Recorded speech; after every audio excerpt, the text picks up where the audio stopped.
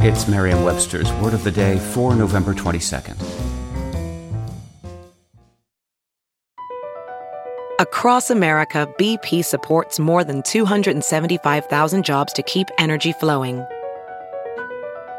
Jobs like updating turbines at one of our Indiana wind farms and producing more oil and gas with fewer operational emissions in the Gulf of Mexico.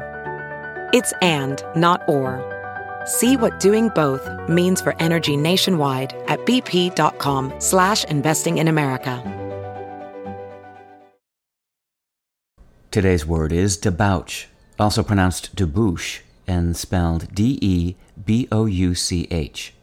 Debouch is a verb that means to cause to emerge, to discharge. It can also mean to march out into open ground, to emerge or issue. Here's the word used in a sentence from the Martha's Vineyard Times by Barry Stringfellow.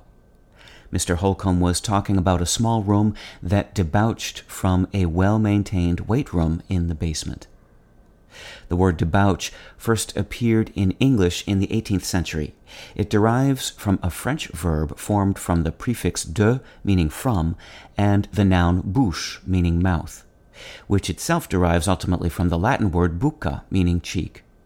Debouch is often used in military contexts to refer to the action of troops proceeding from a closed space to an open one. It's also frequently used to refer to the emergence of anything from a mouth, such as water passing through the mouth of a river into an ocean.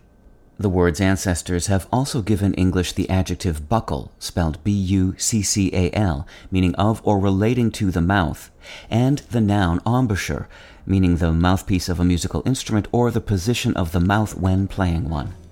With your Word of the Day, I'm Peter Sokolowski. Visit Merriam-Webster.com today for definitions, wordplay, and trending word lookups.